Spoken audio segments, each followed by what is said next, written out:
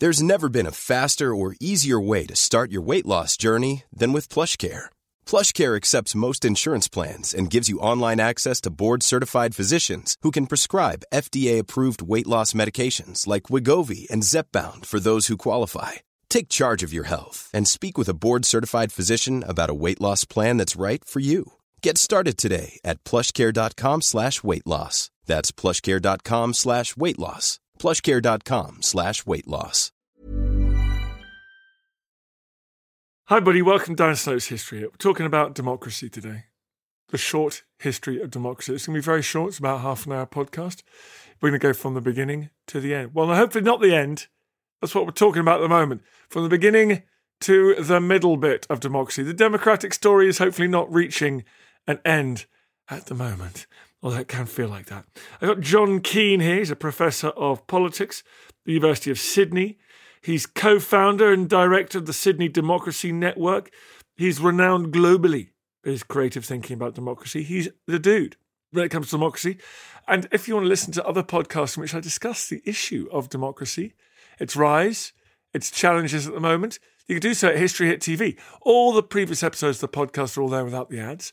Deep back into our archive 7 years ago. We've got hundreds of hours of TV shows. We've got the excellent Falkland Show, which is just smashing records at the moment on there. 40 years since the Falklands War. So please go and check that out. If you follow the link in the notes of this podcast, click on that little link. It'll take you straight there as if by magic.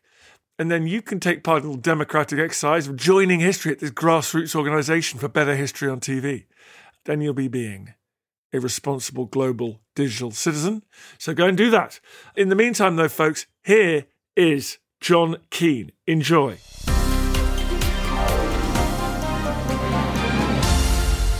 John, thank you very much for coming on the podcast. Dan, it's a great pleasure. Of the many things I enjoyed and found stimulating about your work, I thought you had the neatest definition of democracy, because sometimes when you ask people to define what democracy is, it's like asking a physicist to talk about mass. Their heads just explode and it's very difficult. Could you tell us all, when you think about democracy, what is the essence of democracy for you? The quintessence is that democracy was, once upon a time, a remarkable invention that emphasized a central point, that flesh and blood people living on the face of our planet were just good enough to govern themselves without depending upon tyrants and monarchs and aristocrats and oligarchs. Self-government of the people who consider themselves to be equals would be another way of putting it. The history of democracy goes back before 5th century BC Athens, where lots of us think it might sort of start. And you talk about a much deeper history, a deeper tradition of societies, which makes total sense, where people got together and went, you know what? If the king's just going a bit mental, let's rein him in. Let's try and protect ourselves against arbitrary, lunatic government. Yes, the idea, Dan, that democracy is a Greek invention, that it all started in Athens around 507 BCE, is actually a modern myth that has come under really intense scrutiny. There are some serious problems with that rather Eurocentric Western view. One problem is that we now know, thanks to a Danish archaeologist, Thorkild Jacobsen, who in the 1920s and 30s dug in what is today Syria, Mesopotamia, Iran, and Iraq. And he discovered evidence of the first assemblies, so where people got together. And that happened at least 2,000 years before Athens. The word itself, democracy, the original Greek, classical Greek is demokratia. That word actually has deeper roots, going back to at least the language of Linear B, some 1,000 years before. So the latest evidence is that democracy is actually an Eastern invention, and it was taken over through time by the Greek world, and Greeks, during the 200-year period of democracy, claimed it as their own invention. It was a bit of a tall story. the wonderful source. Is it the Book of Princes? What's that Assyrian source that you talk about, which explains the consequences for bad behaviour by a sovereign? Yes, that book, and there's other evidence that what motivated those early assemblies, Dan, was the fear of people who, from various walks of life, consider themselves as equals, the fear that concentrated power would be abusive power, that those monarchs, emperors, who monopolized power couldn't be trusted to wield that power for the common good. And therefore, there had to be checks and balances on that power. The whole point of the earliest assemblies, we now know from these kinds of texts, is that these assemblies assumed that power should come from below. It should come from people acting together in concert, and that they could give their consent to rulers, but rulers were not allowed to behave as arbitrarily as if, they were gods on earth. Democracy was a great check on that idea of a kind of universal sovereign, big boss power. We're always in dialogue with the past, given our current situation, but it is the essential question as we look at the rise of strongmen around the world. Quote, I always get in trouble saying strongmen, as we understand it in political They're mostly terms, men. The strongman. Yeah, and it is about restraining the power of these people over the rest of us. It is so powerful reading your book to realise that is what communities of humans have been trying to do since we've started living in these settled, nucleated settlements in which random members of them exercise great power and influence over the rest of us. Yes, though this shortest history of democracy complicates that story because, first of all, the history of democracy has been written by its enemies. That's one of the striking things that I note, and what I try to do in this book is to write history democratically. Well, that's at least a challenge. Can you retell the story of democracy's past from the standpoint of the present so that multiple voices can get their say, so that the complexities of the whole subject come through? Well, that's at least what I tried to do.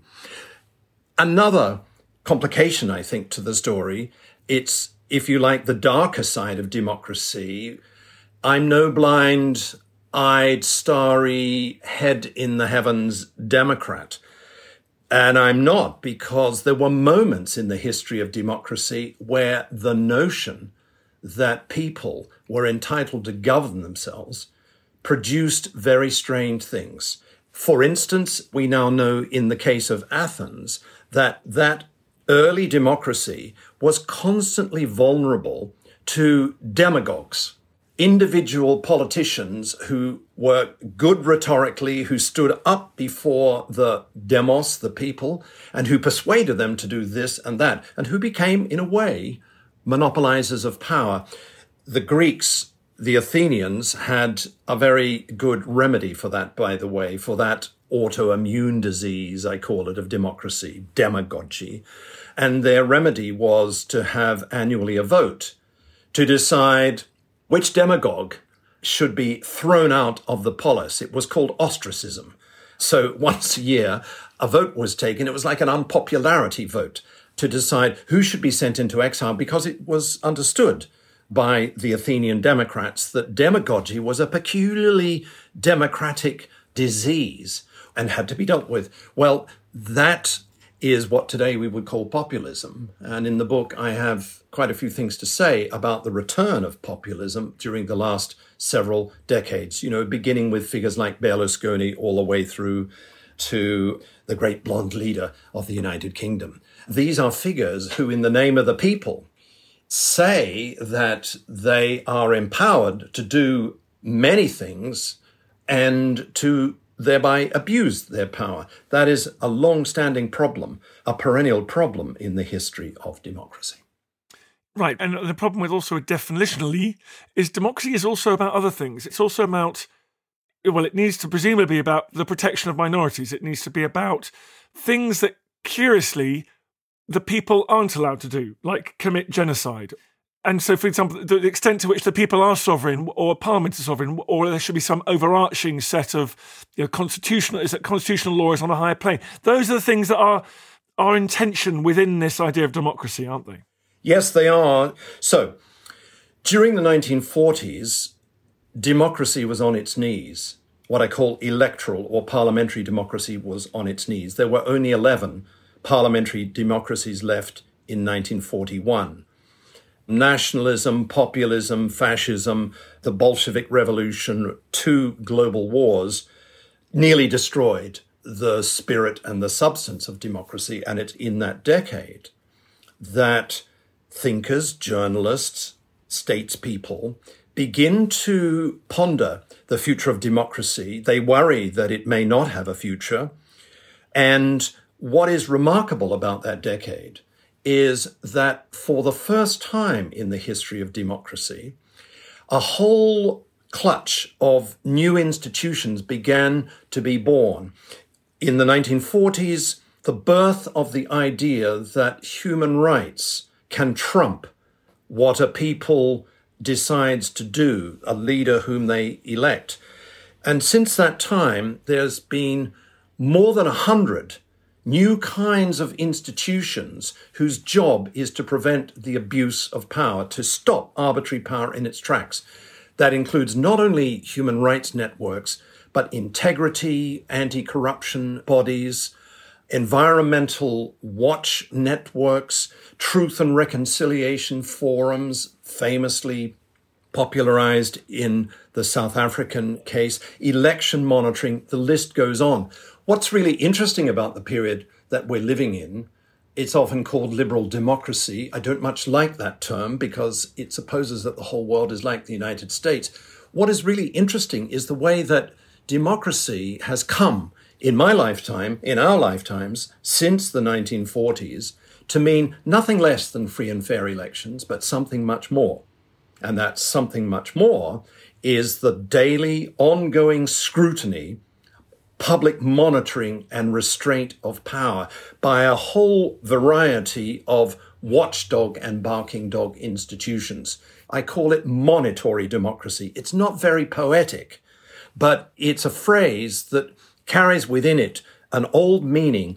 To monitor, it goes back to the medieval European period. To monitor is to watch the exercise of power, to blow whistles on power that is considered to be evil or dangerous.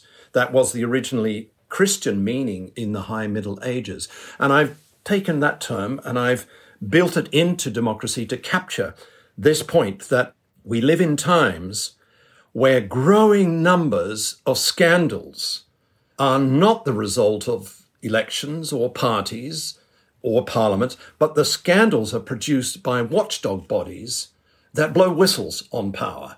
And they do so because they suppose, rightly in my view, that arbitrary power is abuse of power, that it violates the democratic principle that people are or are entitled to be equals, that there should be openness, that there should be fairness in the distribution of power. Monitory democracy is what I call it, and it seems to me that it's under great pressure at the moment, but its great advantage is that it's the most complicated form of democracy known in the history of democracy. Complicated because the scrutiny of power, the restraint of arbitrary power, stretches from households, the way in which men abuse women and are violent against women, all the way to the battlefield. We live in times where, very unusually, there are many watchdog bodies whose job is to keep an eye on power to prevent it from committing great evils. As you're talking about that, I wonder if the populism that we touched on earlier, is that a response to people's frustration at monetary democracy? If you've got all these bodies around that appear to be curtailing and stopping the rough expression of the general will, it's like sort of Rousseau for a second, but from politicians for doing whatever they like, that's easy to whip up a majority against, isn't it? Here we are, I'm trying to do X, and the judiciary and the media and these whistleblowers and these other NGOs are stopping us. That is anti-democratic. Yes, this populism that dates back a couple of decades is a revolt against monitory democracy. In the name of the people, politicians, parties vie for victory, and they do so claiming that the present system is corrupt, that it's stacked against the people. And they have a point, because during the past 40 years or so, the gap between rich and poor has been growing in practically every democracy. And it's not surprising that middle classes feel squeezed in so many so-named democracies, that millions of people feel what the French call ressentiment. This is more than resentment. They have a certain envy to those who are more powerful, but they have disgust in their guts against those injustices. And when a leader, number 45 in the United States, Bolsonaro in Brazil, Duterte in the Philippines, Thaksin Shinawatra in Thailand, the list goes on, when a figure like that comes along and denounces the gap between rich and poor and says that the political system is stacked against the people, this has a definite resonance. And what's to be watched is when they get into office, what they actually do. And it has older historical roots.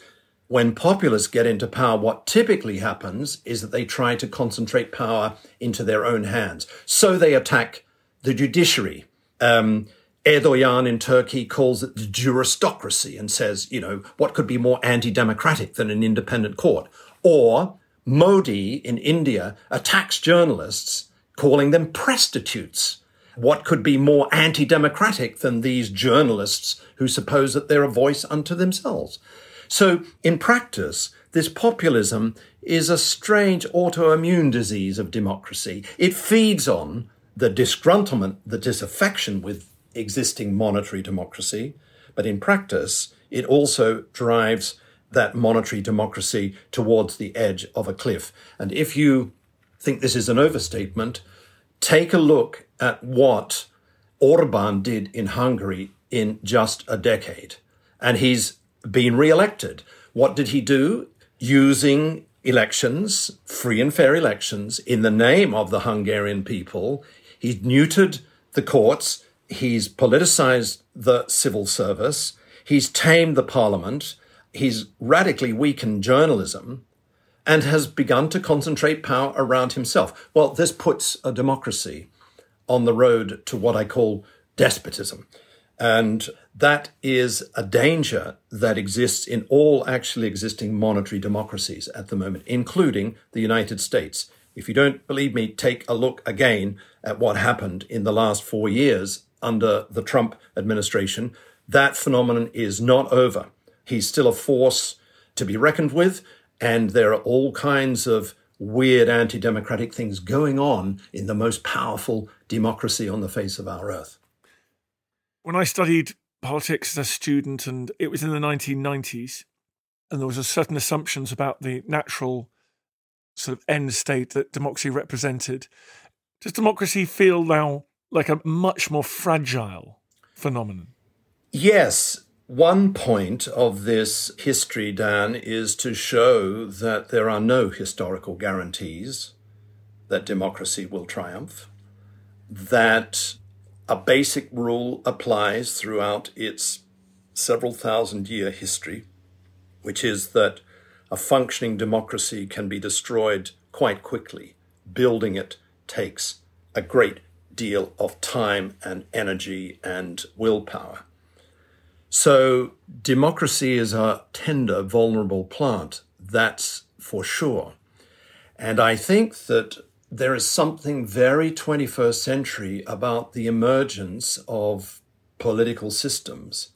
Above all, the Chinese political system. That's the zone in which I'm living. I'm living in the China zone, where the whole political system is short on monetary democracy.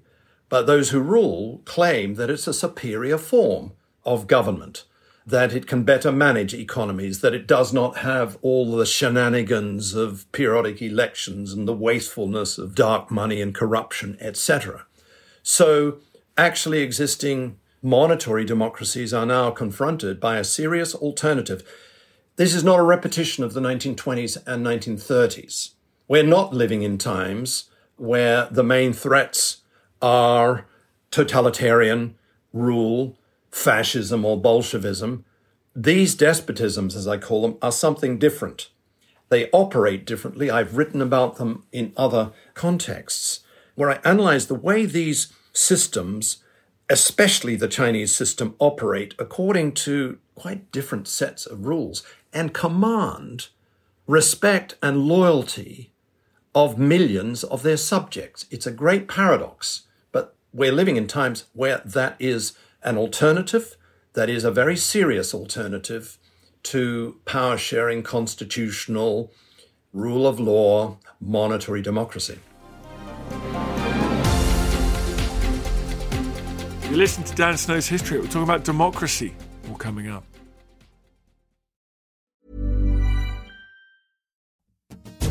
Hey, I'm Don Wildman, and on American History Hit, my expert guests and I journey across the nation and through the years to uncover the stories that have made the United States. From first flight to first ladies, from stitching the Star-Spangled Banner to striking gold in California, to shooting for the moon with Apollo. We've got you covered. Catch new episodes of American History Hit, a podcast by History Hit, every Monday and Thursday wherever you get your podcasts. Here's a cool fact.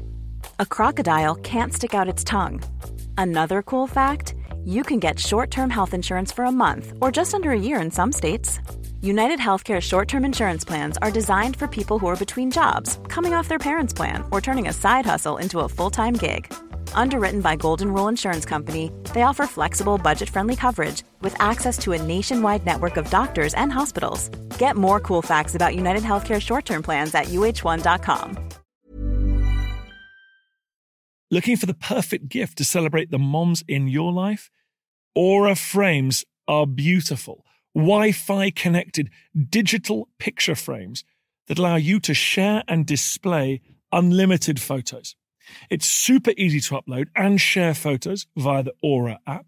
And if you're giving an Aura as a gift, you can even personalize the frame with preloaded photos and memories. And also remember, when using messaging apps, they shrink the photos. You cannot print those out. You cannot blow them up. This is high quality imagery going to one of the most important people in your life.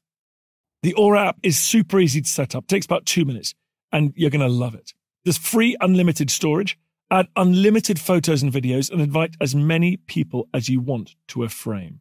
Right now, Aura has got a great deal for Mother's Day. Listeners can save on the perfect gift by visiting auraframes.com to get $30 plus free shipping on their best-selling frame. That's AURA frames.com. Use code DANSNOW at checkout to save. Terms and conditions apply.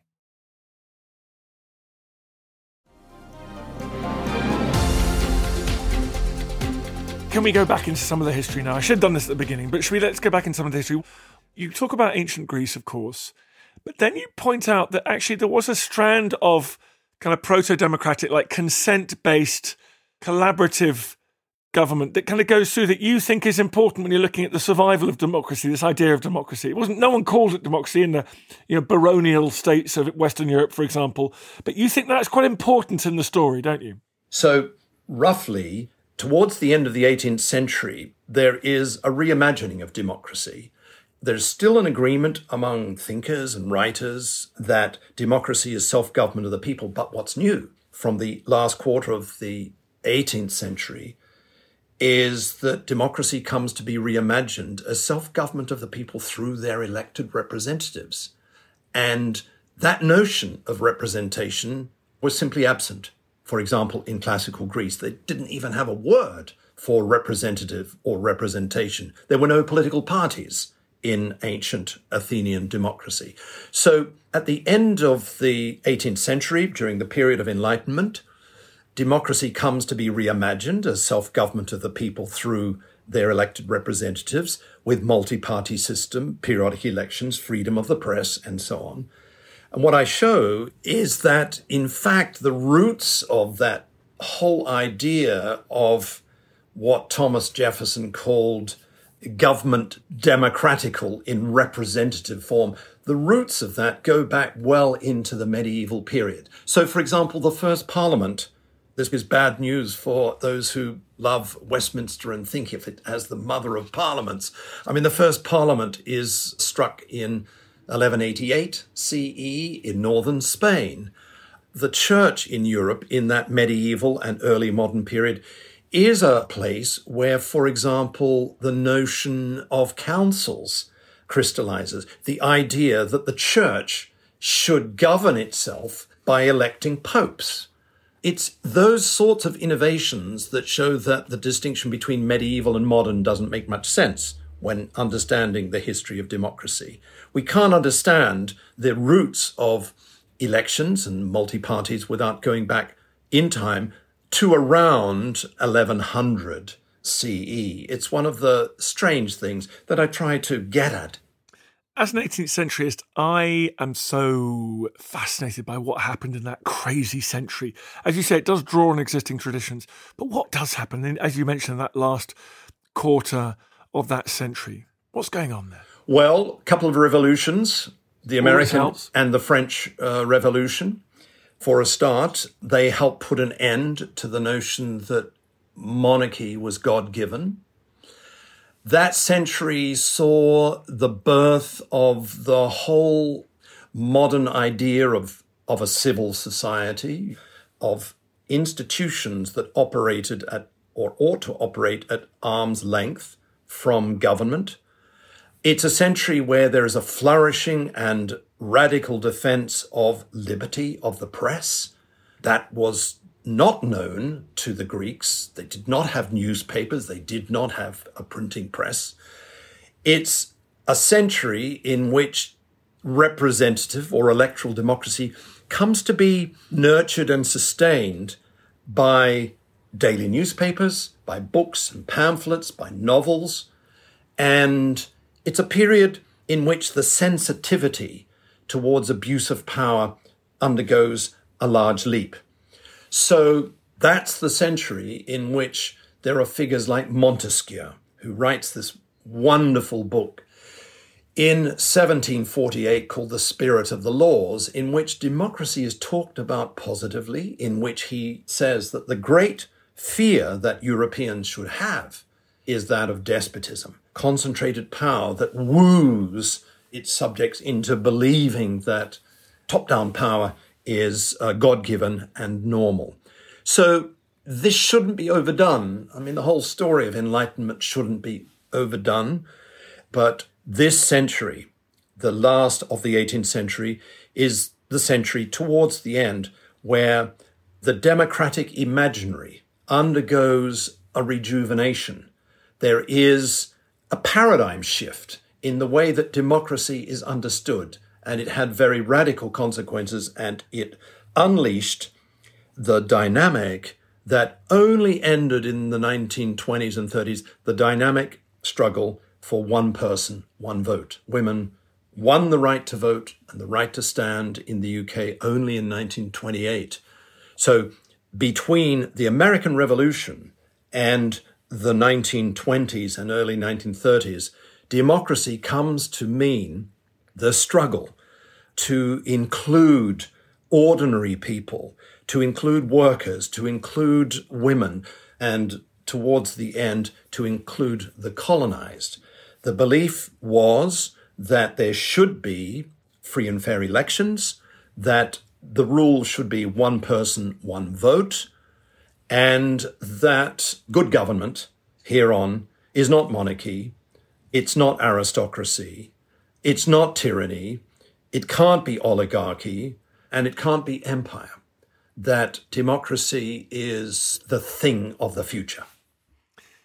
You mentioned earlier that the Chinese it's a different system, but it's not a competing, thought-out, competing system like fascism or Bolshevism or communism was.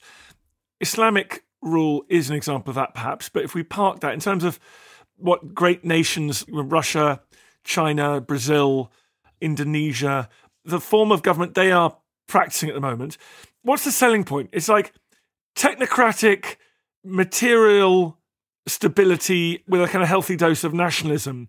It's not a competing idea, though, is it, to democracy? No one's yet come up with this anything more compelling than one person, one vote. Or am I wrong?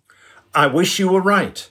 Two things. I think probably with respect to Anne, you've mixed together at least two trends.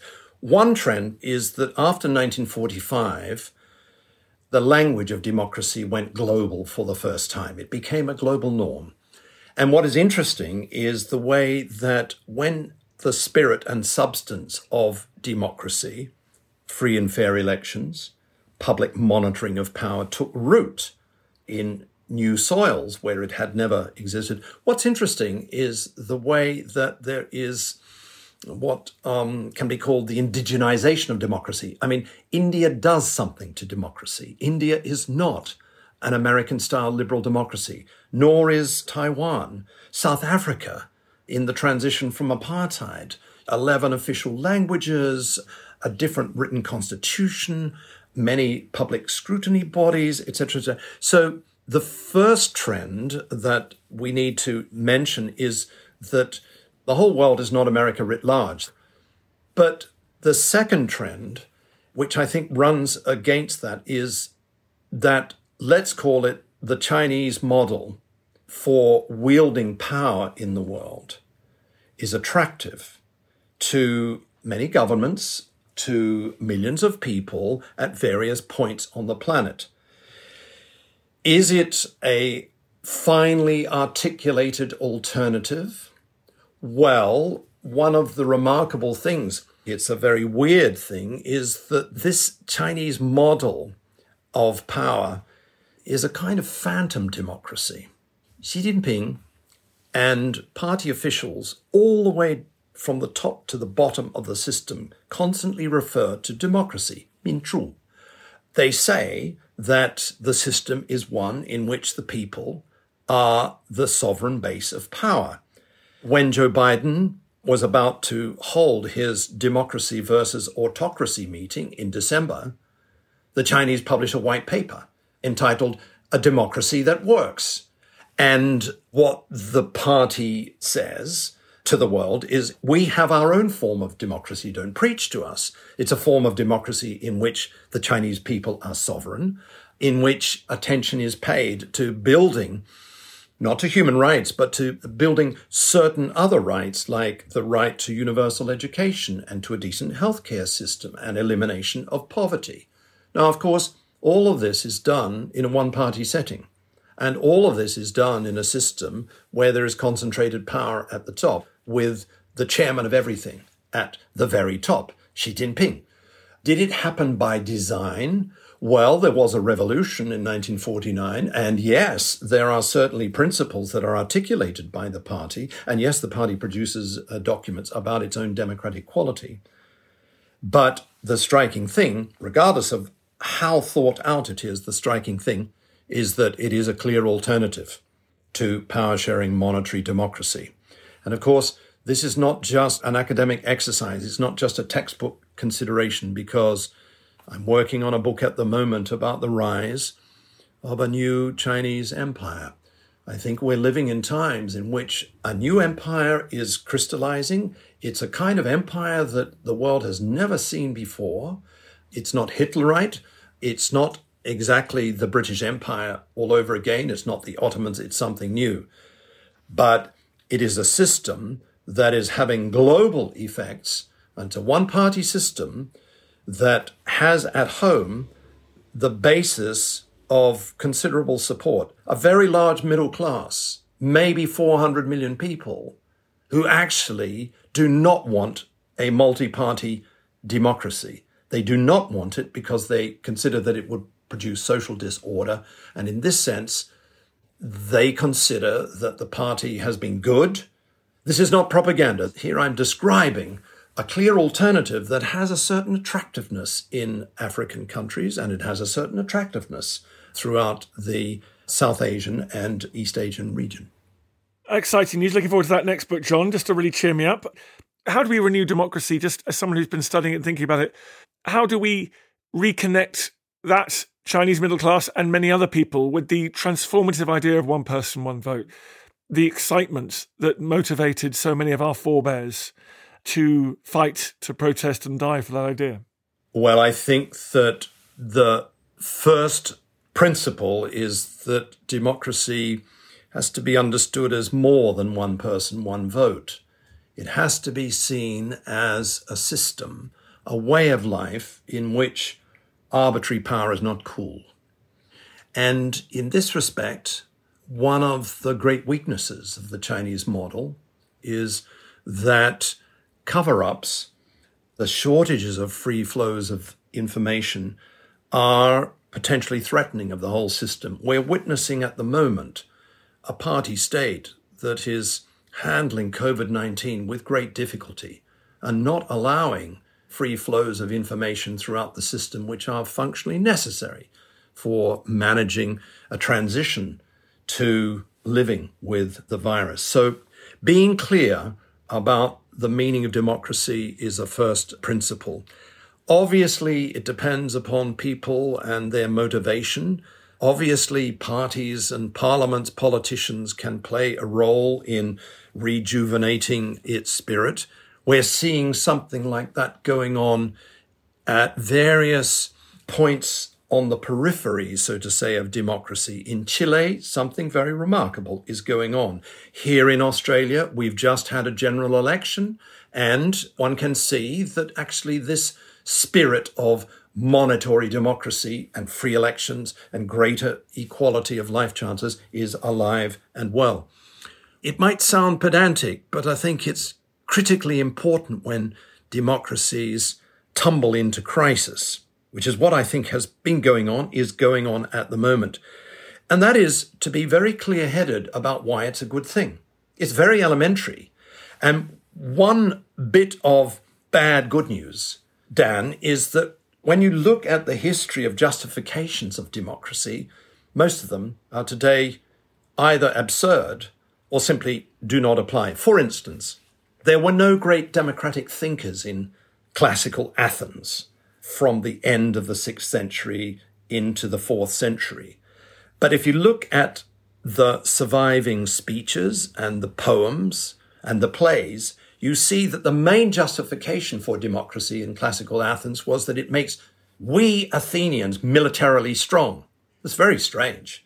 It's like George W. Bush well before his time. Or if you jump forward in time and look at, say, the anti-slavery movement at the end of the 18th and early 19th century, it's the first great social movement of modern times. And you look at the pamphlets that talk about democracy, which I've done, you find that the typical justification of democracy is that it's God-given. And when you turn the pages, you begin to see that God is a Protestant God. Well, that's very bad news for Catholics and Jews and Muslims and Jains and atheists. I could go on. What I try to do is to say one reason for looking at the deep history of democracy is to become more clear-headed about why it's a good thing in these years of the 21st century. And here I'm repeating myself, but the key justification of democracy, of monitory democracy, is that, to give a little twist to the Winston Churchill remark, it's so far the most effective weapon that we humans on planet Earth have invented to deal with abuses of power. Running through this book, counterfactually, so to say, is a question put to readers.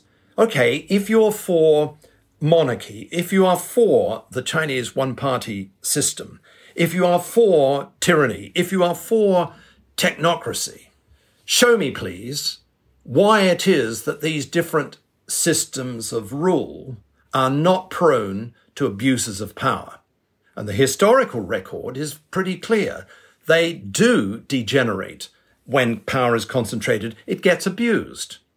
So democracy is a reply to that problem.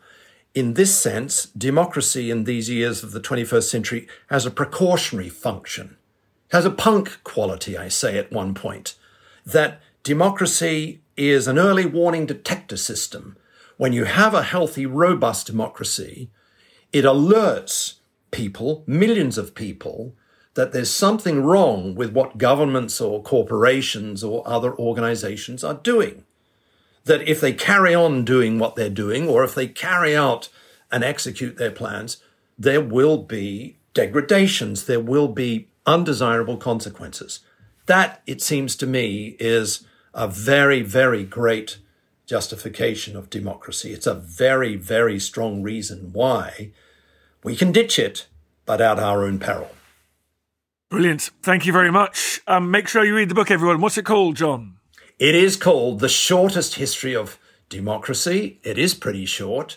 It's coming out in, so far, 13 languages scattered around the earth. So I'm going to hire a C-130 transport plane and open the back doors and just kick them out over China and Russia. That's going to be my little job for next year.